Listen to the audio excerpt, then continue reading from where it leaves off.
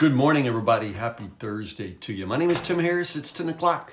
It's time for 10 with Tim. We are in Acts chapter 15 today. This is honestly one of the biggest chapters in the book of Acts, maybe in the New Testament, honestly. It's right in the center of Acts, and truly it is central to the narrative and the purpose of the book of Acts. It really is sort of a pivotal point.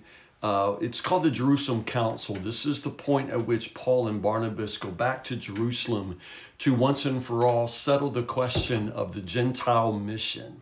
And from this point on in the book of Acts, the Jerusalem church kind of fades into the background, and it's going to be all about Paul and all about the Gentile mission. Because do I need to remind you, most of the world is Gentile. I mean, the gospel is for the Jew first, certainly, but everybody else is the rest of the world. And so this Gentile mission is critical, and it's the Gentile mission that raises the question. But make no mistake, in chapter 15, the real question is about the gospel itself, the nature of the gospel itself.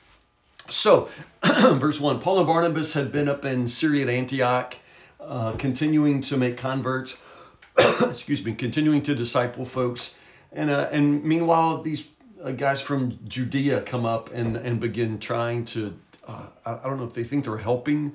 Obviously, they disapprove of Paul and Barnabas and the gospel that they're preaching. Now, everybody involved here is a Christian.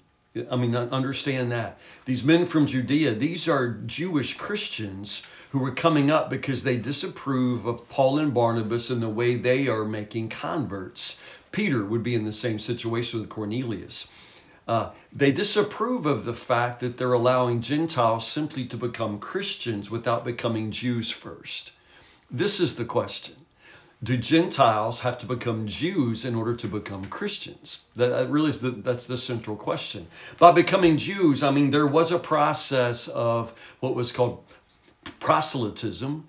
And to be a proselyte, you had to be circumcised, and then you had to agree to live by the entire Jewish law. You had to become a Jew.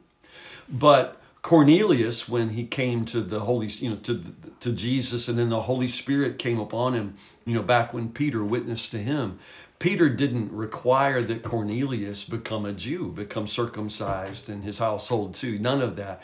Paul and Barnabas aren't doing that either. But the Judaizers, they're called, they become Paul's primary opponents throughout his ministry. They can't stop, just following after Paul and trying to make all these Gentiles, assume the Jewish responsibility under the law, the obligation under the law. So Paul and Barnabas decide to settle this thing once and for all. And so the church at Antioch, Syrian Antioch, they send Paul and Barnabas with a couple of delegates back to Jerusalem to ask the apostles, the elders, to settle this. I think it's interesting. Again, this is called the Jerusalem Council. It's very important. Jerusalem is seen as the mother church, and the authority of the original apostles, who were mostly in Jerusalem, is still recognized. And so they send the delegates there to get word from Jerusalem church. What is the gospel? Now, the question here at the Jerusalem Council is really twofold. The first is very simply, and most importantly, how are people saved? What is the gospel? Is the gospel that a person must become a Jew and then believe in Jesus? Now, to the Jews, that makes sense. I know to you and me, it's like, what? But to the Jews, that's how salvation worked. They had been Jews all of their lives. And remember, Jesus was a Jew. Jesus is the Jewish Messiah. And all of the first Christians are Jews. And so they just naturally assume that Jewishness is very much a part of being a Christian, becoming a Christian. Jesus was a Jew. And so in order to, profess faith in the Jewish Messiah, one should be Jewish. I mean, that's just how they think. And there's a logic behind it, but it's not a gospel logic.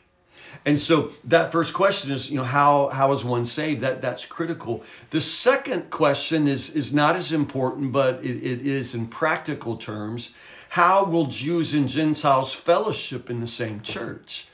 They've always lived separately. Jews didn't go to Gentile houses. Jews didn't eat Gentile food. And all of a sudden, you have Jews and Gentiles in the same Christian churches with fellowship being an important part of that life together. And don't forget, table fellowship is the most important part of that. The Lord's Supper, the communion, the way they celebrate Jesus, and his death is with a meal. And Jews and Gentiles don't eat together. And so it's very, very critical to settle these questions. And so Paul and Barnabas and the church at Antioch, they take it straight to Jerusalem. And so that's what happens at the Jerusalem Council, Acts chapter 15. Paul and Barnabas, they speak first, and they just simply give their missionary report. They talk about, because they've been there, they've seen Gentile converts. They just talk about how the Gentiles are coming to faith in Jesus and that God has accepted them. Immediately the Pharisaic believers, literally the Jewish believers who were Pharisees, former Pharisees, they stand up and they raise their objection. These people have to be circumcised. And so the debate begins from there. Peter stands up. Peter stands up and tells the story of his experience with Cornelius. And I love Peter. Every time Peter preaches now, I love it. Notice what Peter says. That God knows people's hearts, and he confirmed that he accepts them as they are by giving them the Holy Spirit, just like he did to us. So Peter is saying if God accepts them as they are, then we have to accept them as they are. We all got the same Holy Spirit. You can't argue with that. Peter goes on to express in the clearest language possible the gospel itself. We believe, verse 11, underline this, we believe that we are all saved the same way, by the undeserved grace of our Lord Jesus. I mean, it doesn't get any more complicated than that, so don't complicate it. You don't get to add to the gospel, and that's the gospel.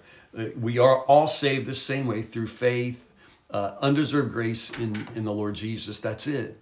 It's not faith in Jesus plus, circumcision and the Jewish law. It's not faith in Jesus plus also church attendance.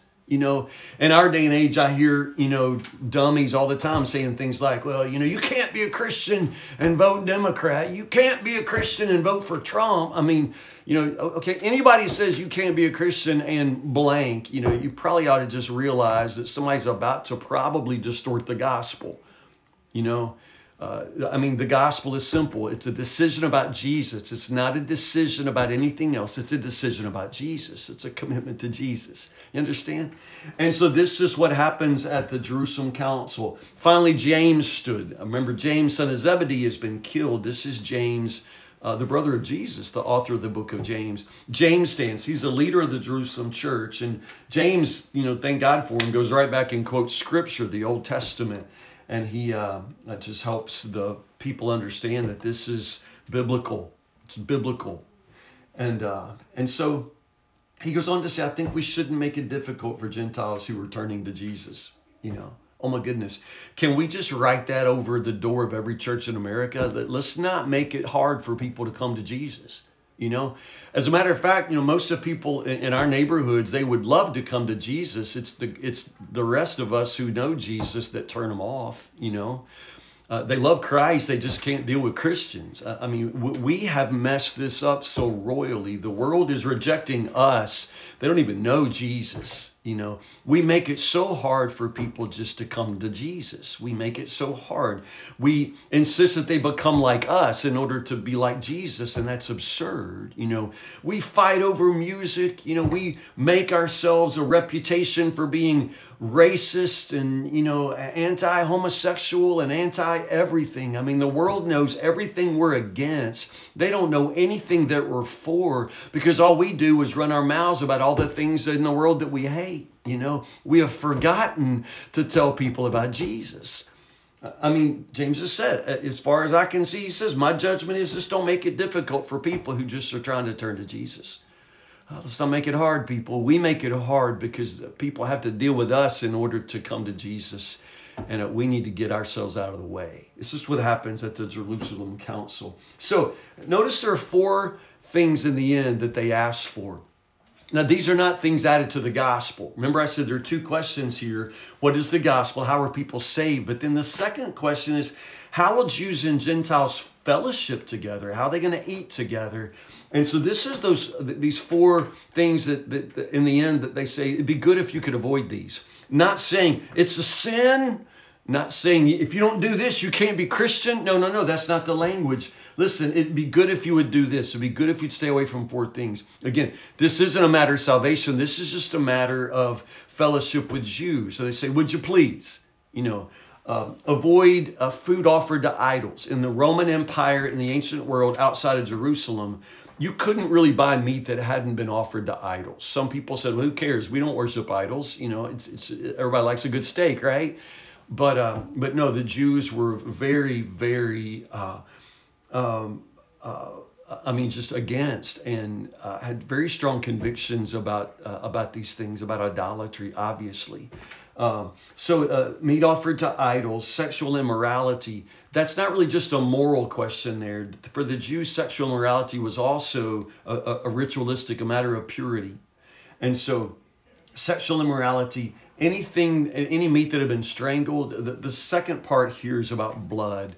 The Jews really had, this hang up, a spiritual hang up about consuming blood. And so no blood of any kind, animals that had been slaughtered improperly by kosher standards. Again, this is a matter of who can we eat with.